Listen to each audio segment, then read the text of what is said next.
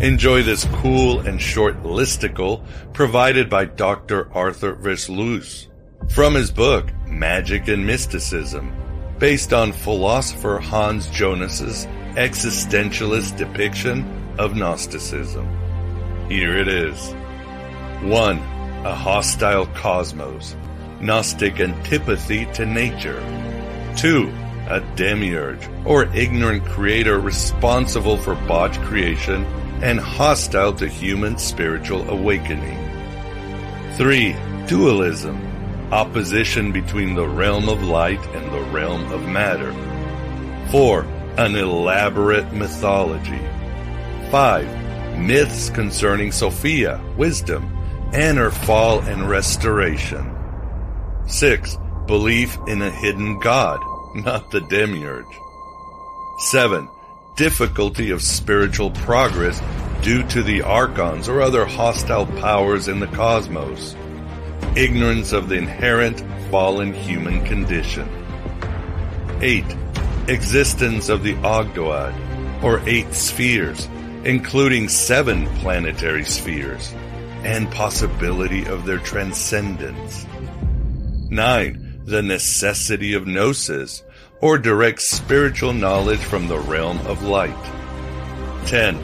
A revealer or redeemer figure to show the way to the realm of light. Valentinus believed the world we live in was created by a cruel god, and slightly stupid. A god that will send you plagues, or require sacrifices, or destroys Babylon. He wasn't wrong about that. The bastard had a mean temper. Humans can escape this world, and return to the real one. The kingdom. And for that, you needed to achieve the gnosis, which could be described as true knowledge.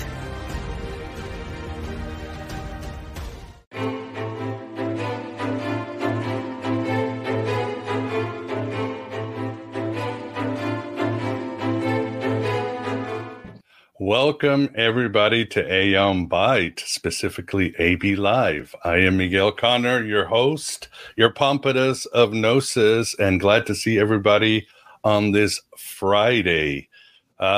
We have a very special show. I hope you enjoyed this little intro. In fact, our guest once asked at a conference, are we still living in a Hans Jonas world? And I'd say we kind of still are in some way or another, and that is April DeConick. April, thank you very much for coming. Glad to be here. Always awesome to see you. And with us, too, we've got the Moondog. Vance, how are you doing? I'm fine and looking forward to the dispelling of the fallacy, the no true Gnostic or no true Christian. Except for me. No, just kidding. Yeah, me too. I have the Gnosis, and it's $19.99 a month if you want that Gnosis. That's right. But awesome. And I see already people in the chat room. As always, if you have a question for April, this is your chance. Please super chat them so we can separate them and get to thee. And I think you should have questions because April released her book, Comparing Christianities, An Introduction to Early Christianity. I read it and it was amazing, and I will be rereading it and getting data and insights and scholarship for years to come, just as I did with the Gnostic New Age. So I didn't think April could top the Gnostic New Age, but she did, because this is the theory of everything. It's not just the history of Christianity and Gnosticism and all our favorite characters and villains, from Irenaeus to Polycarp to Valentinus to Basilides. Everything is there. So thank you for making it happen. Was this a hard book to create, or tell us about writing it? Because it was. It was really, when I took the project on, I didn't think it was going to be so hard. I thought, I know these folks. This should be okay to write. Could do it in 2 or 3 years.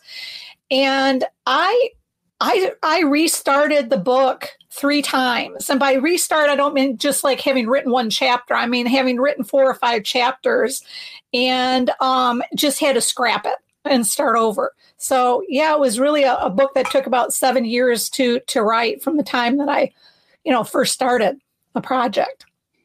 No, I can tell so much into it. Yeah, so and part of the issue for me was how do you tell the Christian story, the early Christian story, and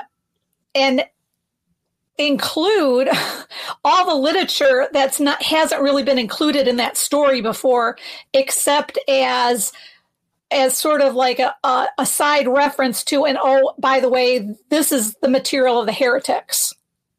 So, like, how did I integrate all of that into a new Christian narrative? That was my difficulty.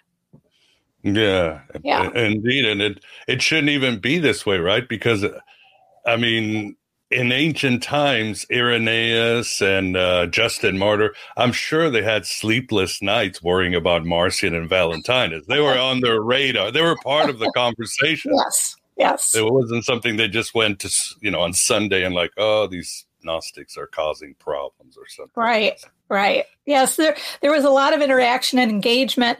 And really, I mean, I learned a lot by writing this book, because I guess I just didn't realize how so many of these figures were all in Rome at the same time.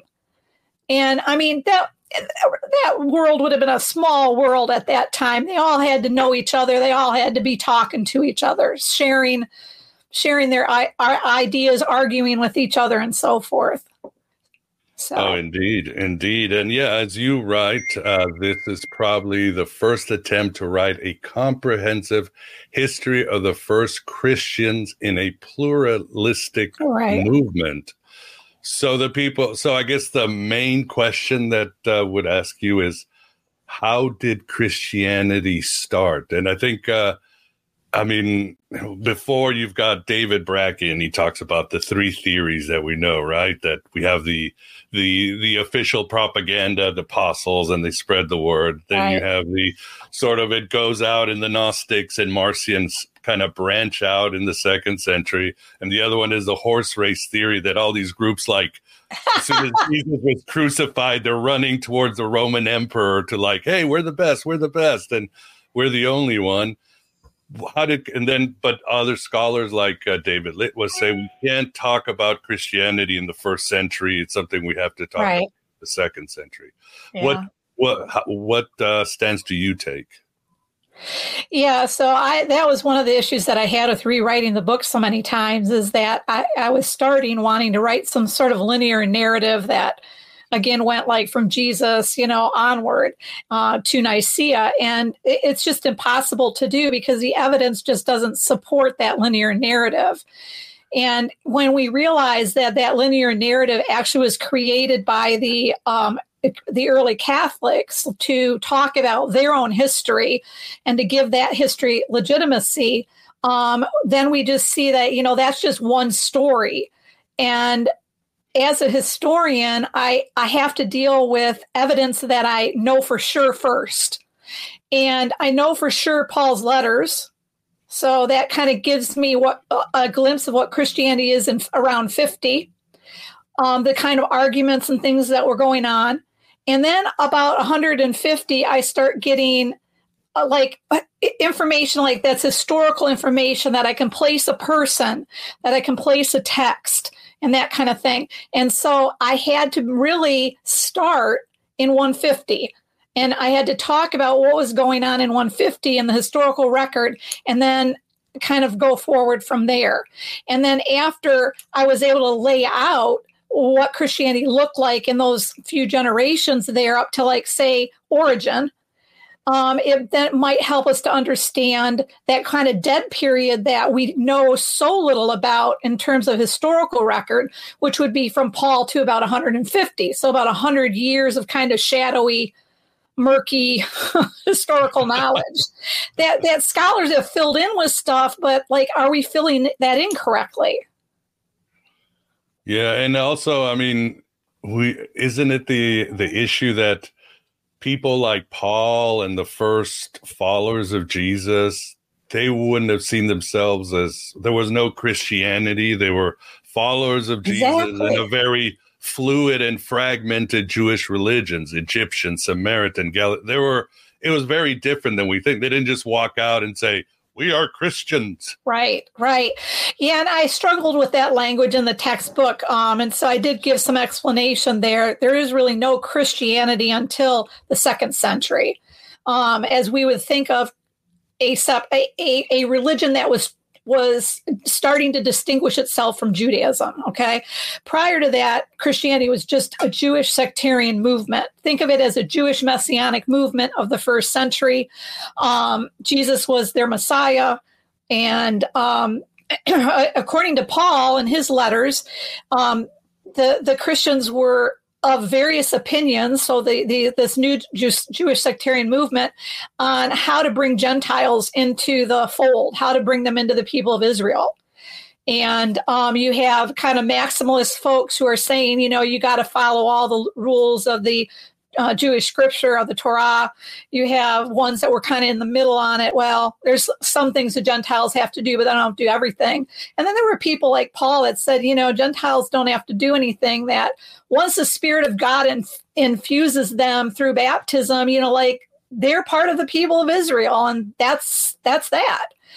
So those three those kind of think of as opinions and groupings, I think is where we can trace the plurality of Christianity to.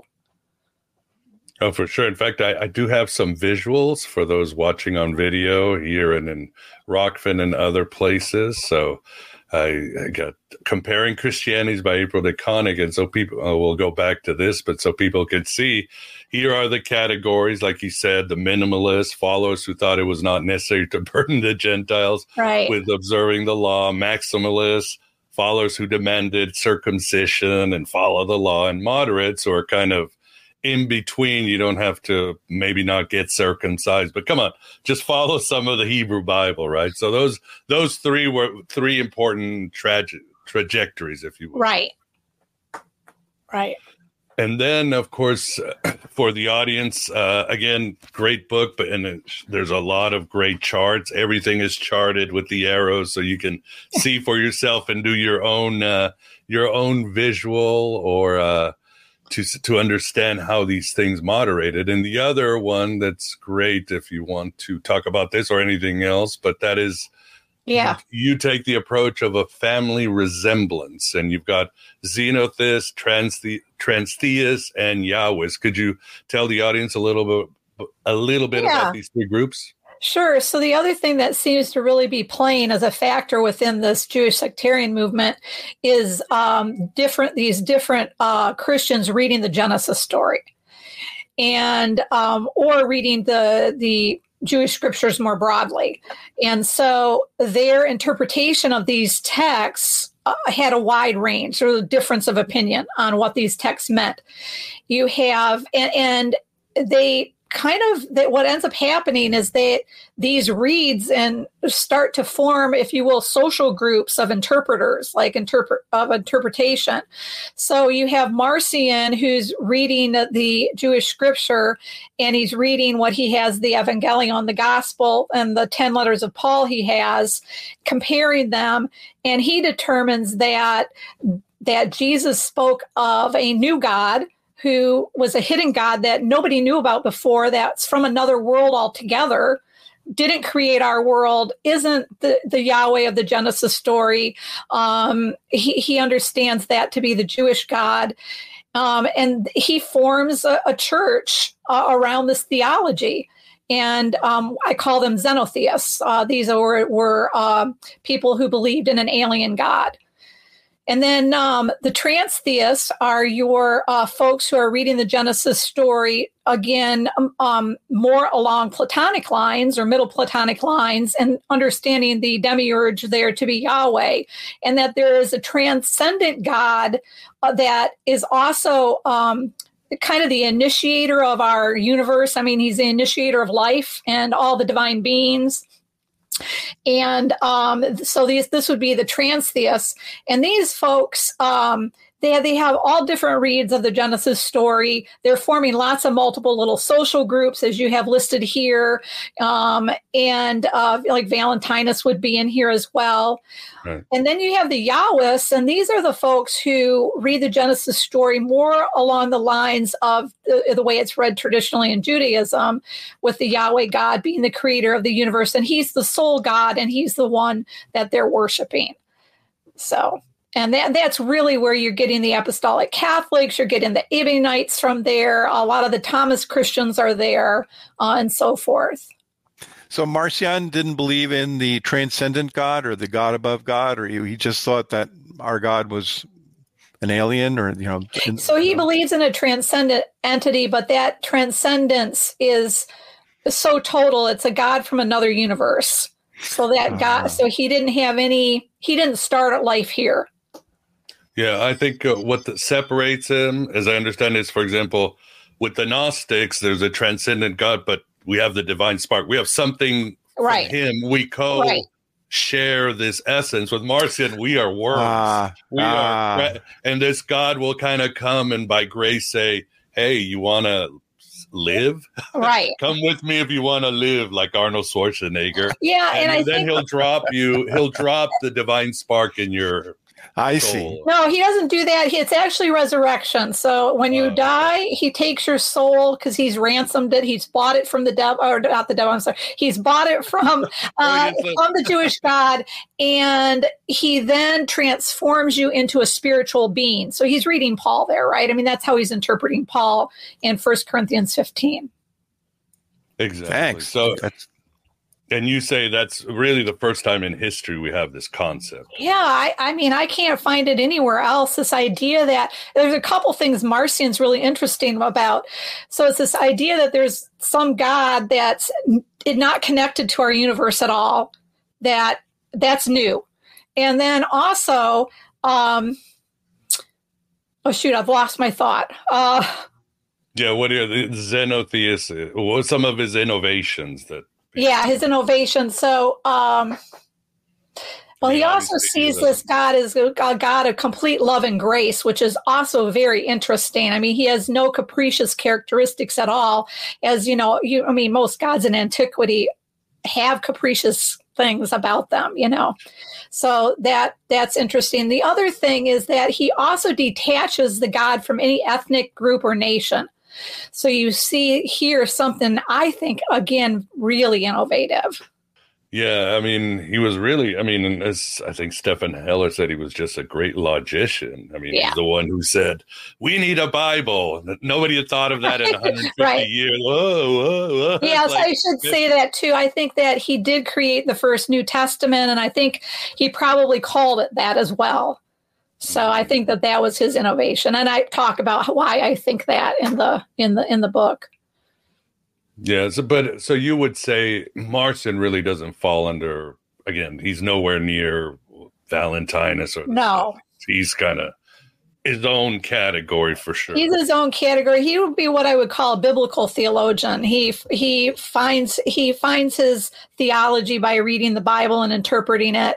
Valentinus is more of a systematic theologian, where he wants kind of a philosophical system to explain everything, and then he'll read the Bible to kind of support that system.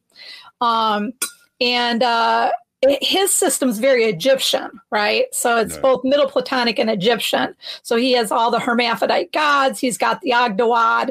He's got basically the Atum or Amun. God is the primal father, the forefather, the snake that's in the water and that, stands up on the mound or, something like that. So. Yeah, I mean, he's amazing, because when I read your book, it's like he leaves no stone unturned. I mean, he even talks about Jesus did not poop. He had the perfect body where nothing was wasted. If you drank water, it was digested. He was just, that's it. I mean, he covers all bases. Yeah, and later we learned from later Catholics that Valentinus is attributed with the idea of the Trinity. Mm-hmm. He's the first one. He wrote a book on the Trinity. So, I mean, the guy was, again, like Marcion, I think there was a lot of innovative thinking going on in Valentinus's work. Very much, or his idea of, I even love the graph, because you talk about, well, how does he figure out Jesus, the Son, the human? And he's like, well, Sophia fell, and she remembered the Father in the Pleroma, and she gave birth to the Aeon Christ. And the Aeon Christ is like, typical teenager. This place sucks. I'm going to the Pleroma, better video games. And he leaves his poor mom, his teen mom. So then Sophia has like a shadow. The demiurge comes out. He creates the psychic Christ. And this very cool family.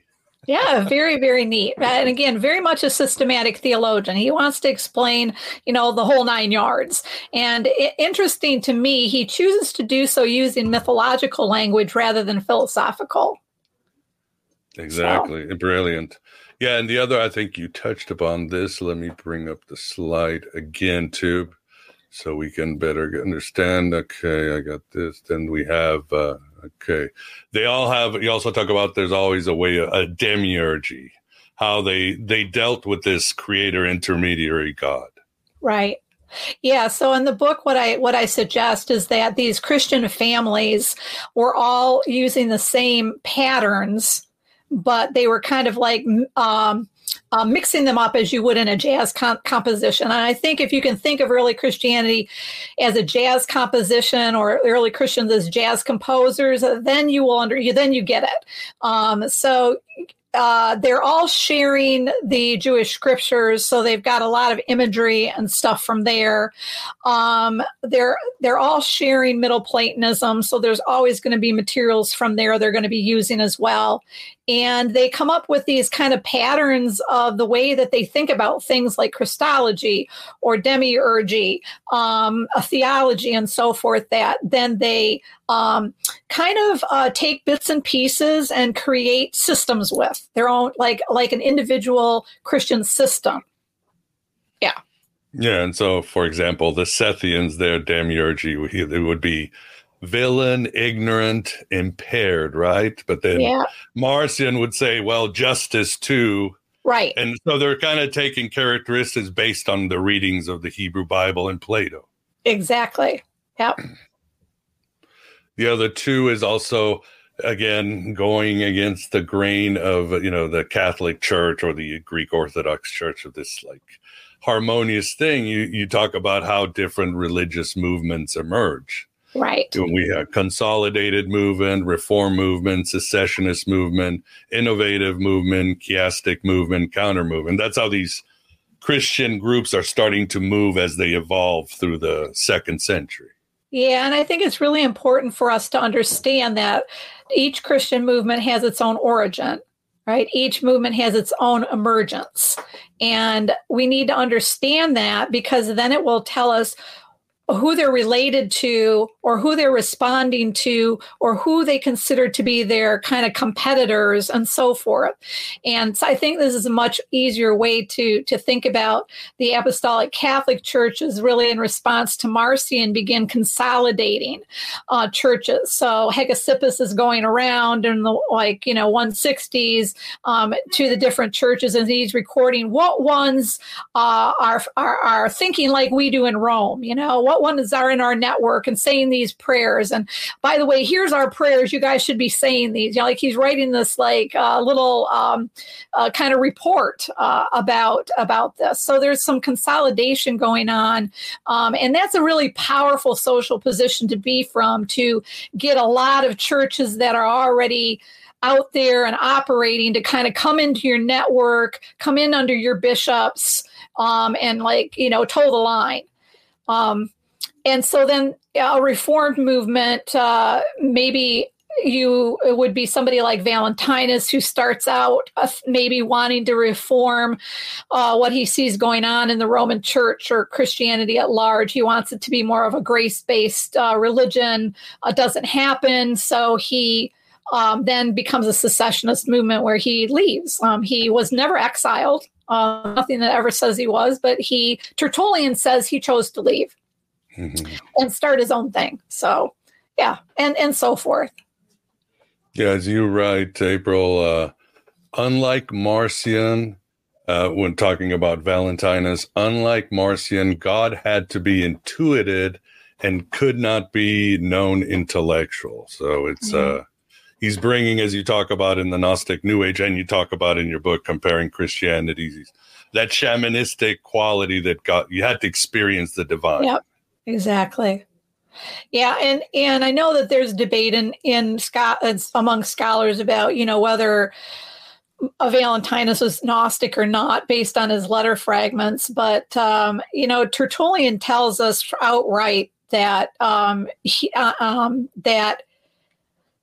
Valentinus taught the way through the spheres and up into the realms of the aeons. So I don't know. I mean, I guess we could say Tertullian didn't know what he was talking about, but I mean, I don't. It seems to be very interesting because the language, the terminology that Tertullian uses is quite different from what I don't know what we might expect. Yeah, and there is a section in your book because again, it's got to be dealt with people wanting to get rid of the term Gnosticism. And you have a pretty long list of groups that call themselves Gnostic. The Nacenes, the Valentinians, the Sethians, Marcellina. I mean, on and on. There were groups that were embracing this idea. And you can see that it's a transconfessional term that they're using, right? It's not, they don't mean like there's one Gnostic group somewhere. That's not what they're saying, right? They're using the word to mean something like, we're the spiritual Christians. Our group is the real spiritual Christians because we have the real way to get back up into this transcendent realm. So, exactly. But then somebody like, I think, Clement of Alexandria would say Gnostic too, but well, he was kind of Gnostic. He had some, he created a Gnostic level for the Catholic Christians. It's really interesting. Yeah, the cost of not being sainted. Yeah. Well, he's partially Platonist, right? Oh, definitely. Yeah. Yeah, all those guys from Egypt, they were into some very cool vibes. And I do talk quite a bit about both Clement and Origen in I think chapter 11 in the textbook as well. So yeah, that conversation's all there for you. Yeah, you've got it. Yeah, again, you don't leave any of the great figures that became they were part of the creation of Christianity in that wild 2nd century and 3rd century too. Once you bring, again, Origen, Plotinus, all those guys. Right. They're all over the place. I think also moving to the 1st century, which I found fascinating, as you say, within the Jewish community, the sort of seeds of classical Gnosticism, you've got this fusion between the Ophites and the Barbellites. Could you tell the audience about that? Yeah, So I've had to think a lot about the Sethian category. And I'm still not sure what I actually think about it. But what I'm kind of moving toward is the idea that the Ophite myth was quite early. It was kind of a counter way to read the Genesis story. And it became kind of popular and it went viral. I mean, people were referencing it and using it, and then they would develop kind of their own version of it, if you will, when they wrote down, whatever text they're working on or composing. And so the other mythology is the Barbelite mythology. That seems to be some kind of Egyptian mythology again that's developing, where the Ophite mythology seems to be really a rereading of the Genesis story and trying to understand creation from that perspective. So you have, God, and then you have man, and then you have the Son of Man, and then you have the Son of Man. And it all comes from the way they're reading the Genesis story. Where the Barbelite mythology is more of a Egyptian mythology of a triad, the Father, the Mother, and the Son, and this sort of the way they auto-generate and so forth. And what some of the texts we call Sethian texts seem to be doing is axing the Ophite theology, and replacing it with the Barbelite theology, and then continuing along with the Genesis story, reading with the kind of Yahweh God being the bad dude and so forth. So that's what I can make of the situation. For the audience, so the Ophite myth, it deals with the garden, and the snake is not the bad guy usually. And then it deals with the Son of Man. Yeah, it has a different theology than the Barbelite, and it's a different theology actually from the Sethian text, most of them. Right, you see it prominently actually in Gnostic. You could check that text out if you're interested. Gnosos the Blessed from the Nag Hammadi Library for you cats out there. You can access it at gnosis.org or get your copy. So, what about, I'm trying to, so remember, I think John Turner tried to make the case for the secret book of John. He said, Jesus is talking to the Apostle John, and he tells him the story, and it starts with the creation myth, like you said, the triad, the invisible spirit, and then suddenly you go into Genesis, and he said this was probably a fusion of the two theologies, right? I think he backtracked a little bit. I don't remember. Yeah, no, I think that's correct. I think it is a fusion, and probably whoever's making this fusion seems to be some kind of maybe Barbalite group that then is bringing in the Sethian the Ophite reading of the Genesis story, and they have particular rituals that they're practicing. The 5 seals, for instance. They have particular names of the baptizing angels, and I imagine that that's all coming from the Barbalite tradition. And also your idea that we're moving down to the 4th century with the Platonizing Sethians, and scholars say, well, at some point, 3rd century. Yeah, 3rd century. Sorry. Yeah. When they're dealing with Plotinus and fighting with them, arguing. Right? But it talks about, most scholars think, well, they were starting to get kicked out of churches, so Jesus is starting to be dropped, and they're becoming just sort of pagan or Neoplaton. But you think that another good theory is that they were already Platonists who just adopted some of the Barbelite theology. Yeah. So if you go back and read Plotinus and what Porphyry tells us about the Christians who were in Plotinus's seminars, he understands them to be Platonists who are like heretical Platonists. They're not following Plato like they should, and he talks about them carrying around books with them. So they have some of the books that we have from Nag Hammadi that we typically would attribute to Sethians. And so scholars have said, oh, well, that must mean these guys are some kind of Sethians. But he also tells us that they had a book from someone that Tertullian tells us was a Valentinian. So they look to me like they're kind of philosophy type people. They're kind of esoteric Christians who are collecting esoteric materials, and then they're trying to create a new kind of philosophy, like a new Christian philosophy from it. So that's what I'm thinking right now, Miguel.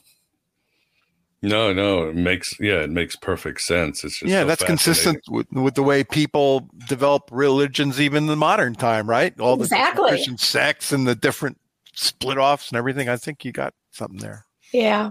So I'm actually working on a manuscript, a book now called The Esoteric Jesus, and I want to look at how early Christianity formed within this space of esoteric thought. This is just something we have not looked at yet, and it really needs to be done. So, yeah, for sure. I mean, going all the way back to Paul, and he talks all about the hidden God, right? And then we get the Gospel of Mark. Boom, bingo. I mean, we've got secrecy is like throughout Christian history, and the way these groups are using the secrets to kind of legitimize their new movement is super fascinating. Yeah, I don't think people realize how, I don't want to say Gnostic the Gospel of Mark is, but you've got secret, special knowledge. You've got the devil ruling all the kingdoms. It's very initiatory in mystery religion and Gnostic, even from the get-go. I don't know if I go that far, but there's something going on there, Miguel. And I think that whoever wrote this text, it wasn't called Mark. It was called the Gospel of Jesus Christ, which is a line from Paul's letters that Paul was revealed the gospel of Jesus Christ. And I think the author was attempting to write what he thought was the gospel revealed to Paul. So super fascinating. Yeah. But again, a lot going on. And Do you feel it's almost impressive that this small religion from, let's say, AD 30 or so to 150 was still kicking, right? Without really any big money behind it, if you know what I mean. Big temples, emperors, here and there, but no shekels. And maybe that's one of the reasons why it was more successful, is it relied on the household. So in terms of conversion, when a person converted, the whole household converted, right? And so that's a way to get members. Yeah, and at the beginning, it was very open to women, slaves. Yeah. The people like the cult of Dionysus. It was for the common folk, and they really grabbed onto it. So good stuff. And speaking of esoteric Jesus, because it's a way of how you approach Jesus, right? There's one way where we think, Jesus came so he would die for our sins or ransom our souls. But then there's the other Jesus where he's giving us special knowledge, right? Mark, the Gnostics. Yeah. He's giving us, and even some say, well, the Gospel of Thomas, Jesus is there to give us this special information. But maybe upsetting some neo-Gnostics, you're pretty decisive, saying, well, the Gospel of Thomas is just not Gnostic. It comes from a Yahwist group, I think. You think? But that doesn't mean, however, Miguel, that a text can't become Gnostic in its use, right? Like if a person picks it up and wants to read it in that direction, they create a whole Gnostic imaginary based on it, then you have a neo-Gnostic moment, if you will. I mean, you have it. That's what happens. I mean, the same with any text from antiquity. I mean, Genesis isn't a Gnostic text, but it becomes a Gnostic text in the reading of it by particular people.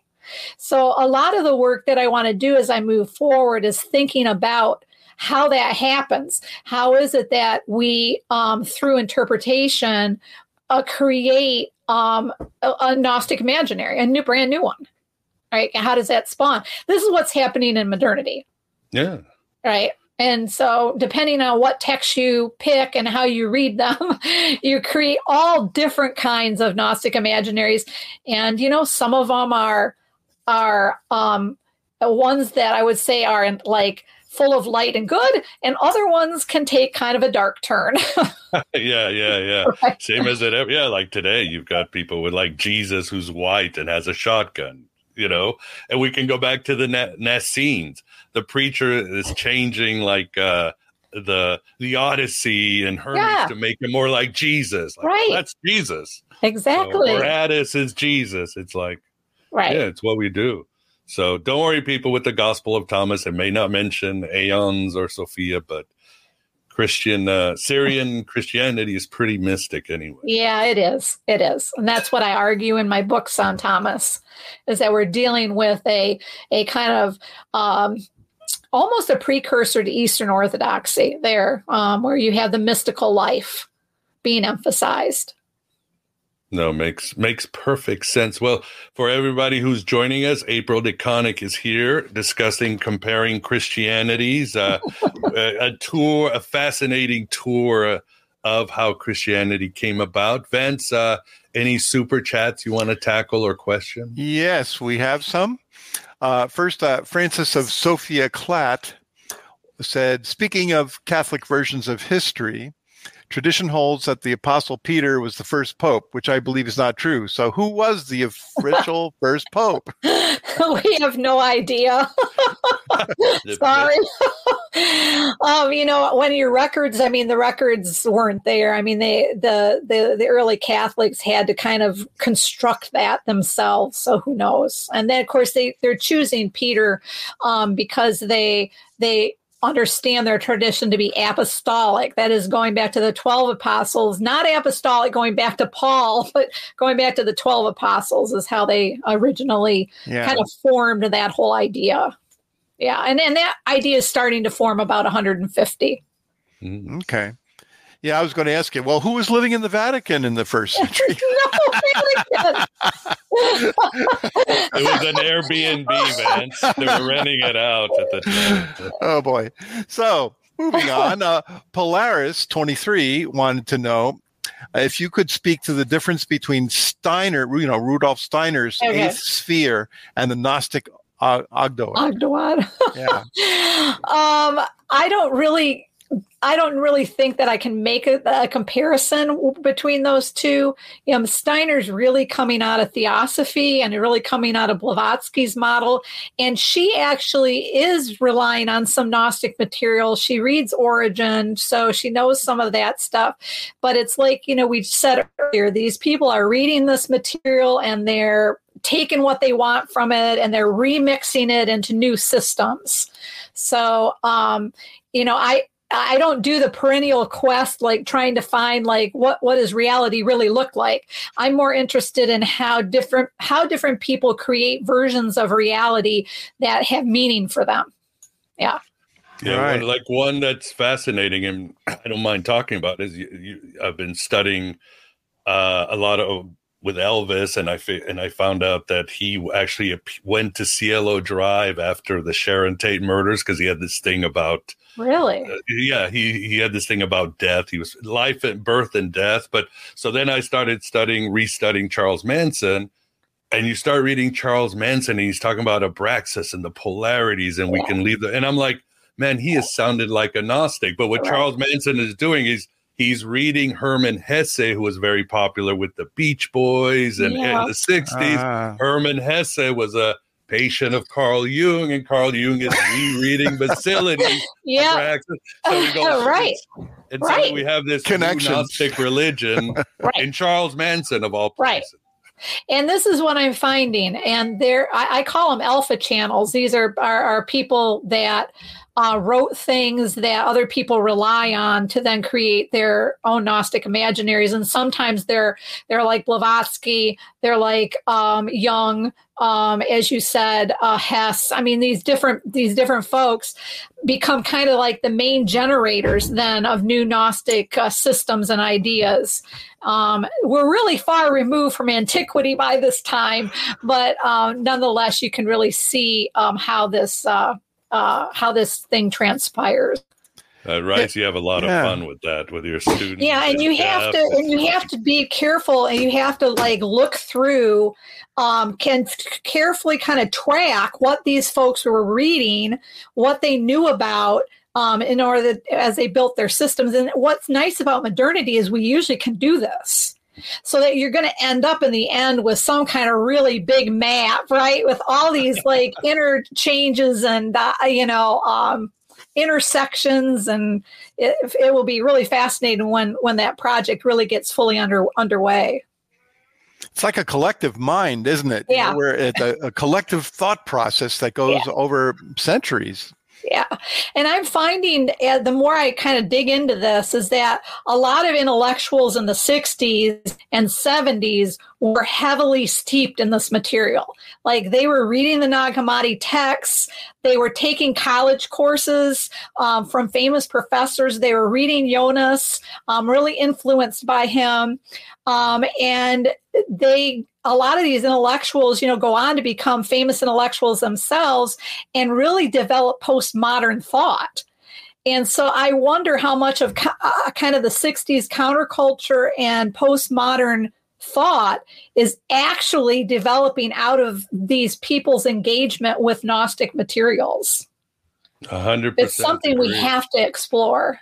Exactly. Well, I mean, right now you unfortunately have people on the right saying, communism, postmodernism comes out of Gnosticism, is just modern. And they're kind of right, but they're wrong. They're leaning too much on Eric Voegelin. Right. Never read. So there needs to be some organizing that, you're right, but you're wrong.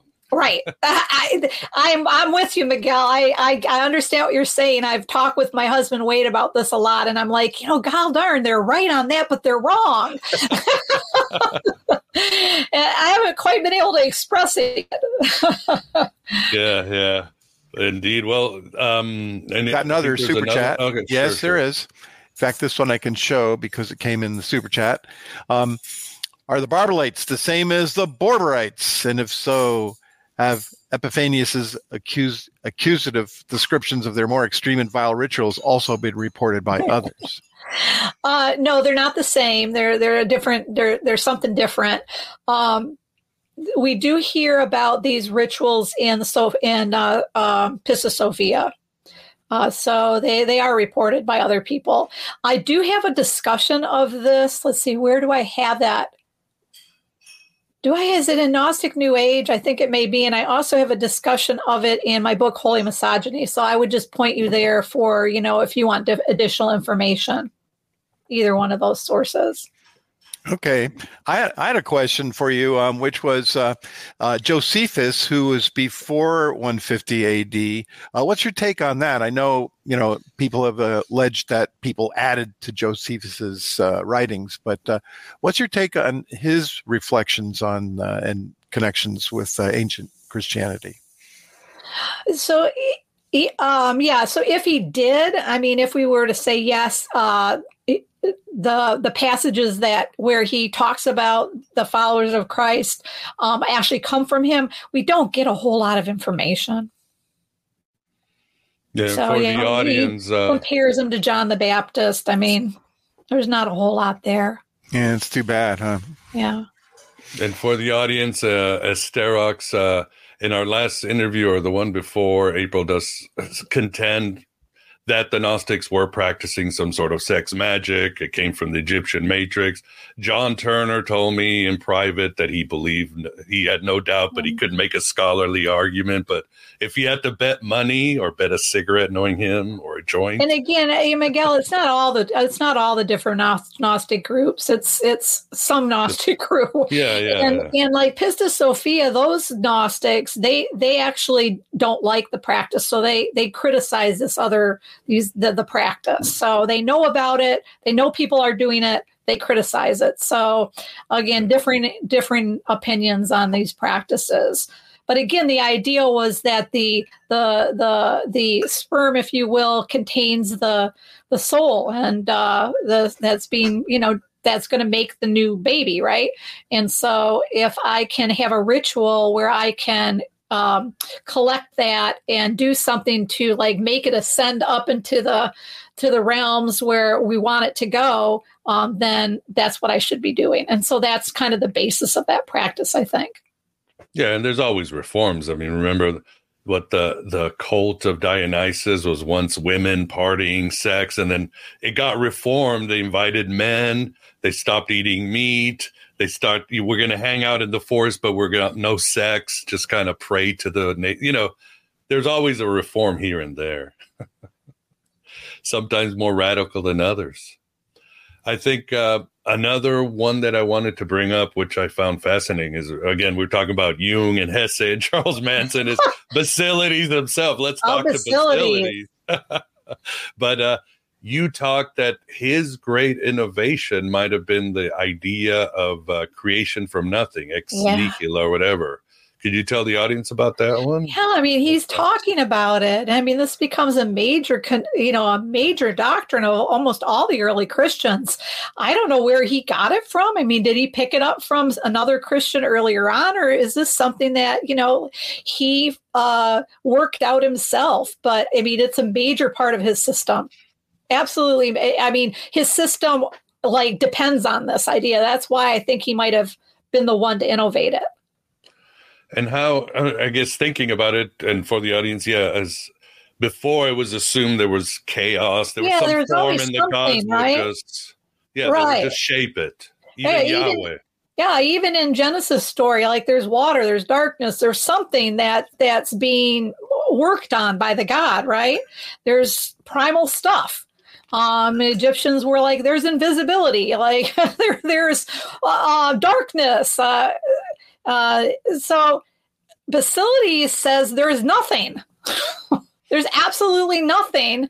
And that nothing is sort of like a vacuum. That's how I think of it in my mind, that will generate something as it kind of sucks stuff in. Or it's a vacuum that has that movement, right?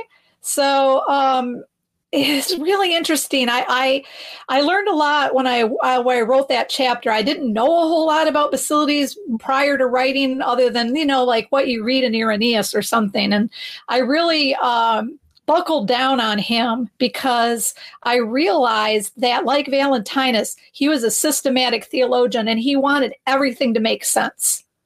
And so his system is even more complicated than Valentinus's system. And very philosophical. He seems to me to know a lot about Stoicism. He's arguing with the Stoics, and he is making some pretty good arguments against them. Yeah, I love how you talk about. He's talking about how we all have sin nature, like this karma, so we'll keep reincarnating because of karma. But then somebody, well, what about Jesus? It's like, right. Well, Jesus he has the potential of sin nature, so he can suffer, but he doesn't sin. It's very smart. He's very smart. No, it's beautiful. Really. I mean, a lot of what he said, And he comes up with something I'd never heard of, because studying Gnosticism all these years, I toe the party line, Heilig, psychic, nomadic, Heilig, psychic, he's got nomadic. Something else. And he's like, whoa, dude, you're introducing something else. Don't do this to me.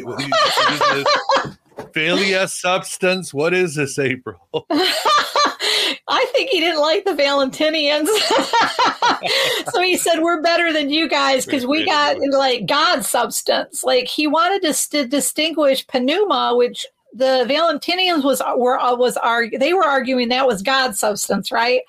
He wanted to argue that no, that's not yet quite God substance, that there's a fourth thing, and that's filio, or kinship substance. So it's birth from God himself. So it's not from Sophia, this lesser aeon, but it's birth from God himself. Ooh, the God is love theory. Yeah. And how do we get some of this philia stuff? Us little humans down here, April. How would you either have it or you don't. You can't get it. You're either born with it or not, Miguel. Predestination. I don't know, good old Basilides. Yeah. And you talk about Basilides being with the Stoics, but at the same time, I like how you talk Carpocrates and his son. They were more towards the cynics. They were like what I would like to call Gnostics, anarchists without archons, but they were definitely anarchists, right? They were. I don't know if they were anarchists, but they definitely have this model of, I think, wanting to like be more like mimicking the natural order, which they felt that the creator God had kind of imposed this natural order from what he saw the kind of perfect order being. Yeah. That's what corrupts things and brings reincarnation and suffering is the law. It puts this pressure on our natural self, and we find ourselves reincarnating, sinning, just trapped. Yep. So again, a reader of Paul, but I think through a cynic lens rather than a Stoic or a Middle Platonic lens. Although, I mean, he also had some Middle Platonism too. I mean, they all do, but. Indeed. So fascinating. And for the audience, again, definitely get comparing Christianities, as we were talking before the interview. Sometimes we'll have a scholar like we had Arthur Versluis in his book, America Gnosis, great book. And of course, people are emailing, it's $120. It's like, scholarly books. But your book, thank God, is very affordable, and people will get so much use out of it. Yeah, I think it's like, what, $30 or $40? Something like that. And then the Kindle is like even cheaper. Yeah. So, and you'll have all the graphs on Gnostics who call themselves Gnostics, the demiurgy, the different minimalists. It's all set out because, like you said, you wrote this for students, right? I did. Young people who wanted to understand early Christianity. I did. Yes, that is why I wrote it. When I was a young person, about 18, and first came across these materials, actually through the Gospel of Thomas. In the 80s, there was very little that I could access as a public person, I wasn't a scholar. I mean, I was just a kid.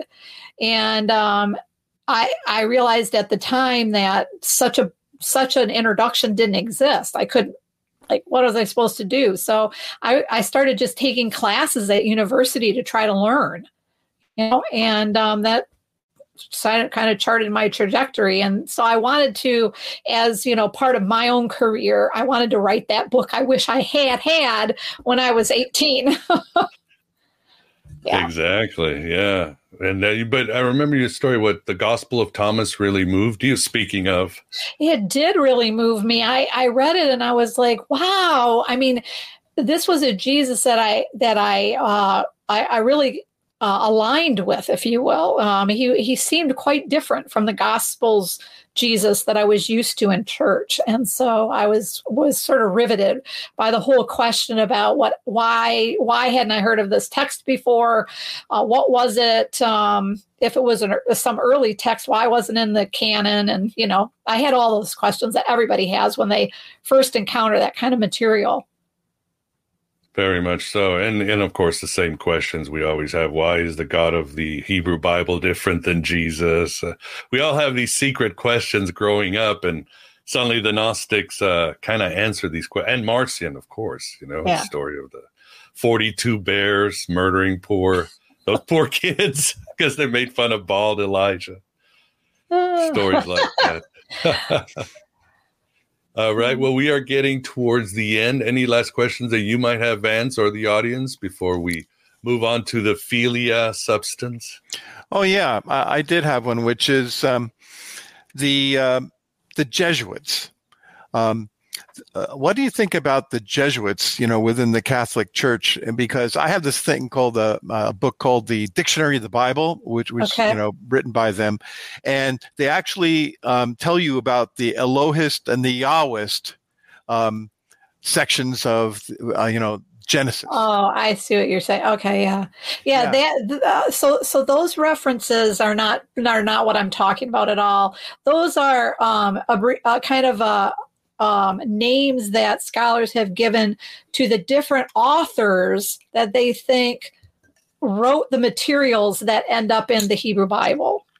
So they talk about an Elohist source, meaning that particular source of when it talks about God uses the term Elohim. Yeah. Or the Yahwist source is a particular source that their stories always talk about the God as Yahweh. And these sources were brought together by an editor, and the Hebrew Bible was formed, and other sources, but that's the general gist of that. That's not what I'm talking about at all. Do you think that they had a suspicion that they were, the El was, the higher God and the Yahweh was the lower God? I don't think so, no. Oh. I think what you have is some tribal god by the name of El Shaddai, and being blended with another sort of tribe god, Yahweh, the god of birth or birthing or something like that. And they're coming together in the stories. I ask because the Genesis one seems like such a benevolent God. He just creates and it's good, and that'd be more consistent with the God above God. And then the Yahweh, he right away starts, in my opinion, lying and trying to keep Adam and Eve from ascending and knowing they are being as gods. Vance, you're right that the Christians who were reading those texts certainly were noticing those differences, and then they would use those differences then to create some kind of Gnostic a retelling of the story. Yeah, that was my introduction to Gnosticism. Or the myth of Lilith, or a lot of fun stuff they gave us. Yeah.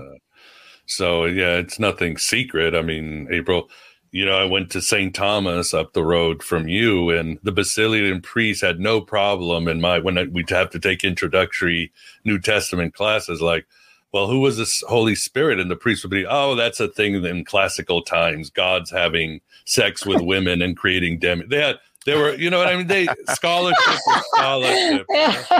People in my class were like, but... Yeah. I'm old enough we had the Holy Ghost. Oh man, I was scared of the Holy Ghost. He come and haunt me at night. Oh, that's good.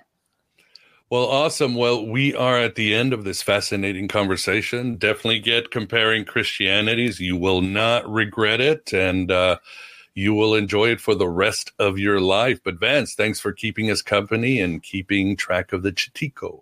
Oh, my pleasure. And, April, I'm so happy to have you here. Thanks, Vance. And thanks, Miguel, and everybody else in the chat. Education. Yes, thank you. Thank you for your support, super chats, great conversation. And April, is always great to have you on, and good luck with the book and thank you. The rest of your research. Thank you. All right, everybody, thank you, and enjoy the rest of your Friday and your weekend. Take care, everybody, and we will be talking soon. Take care.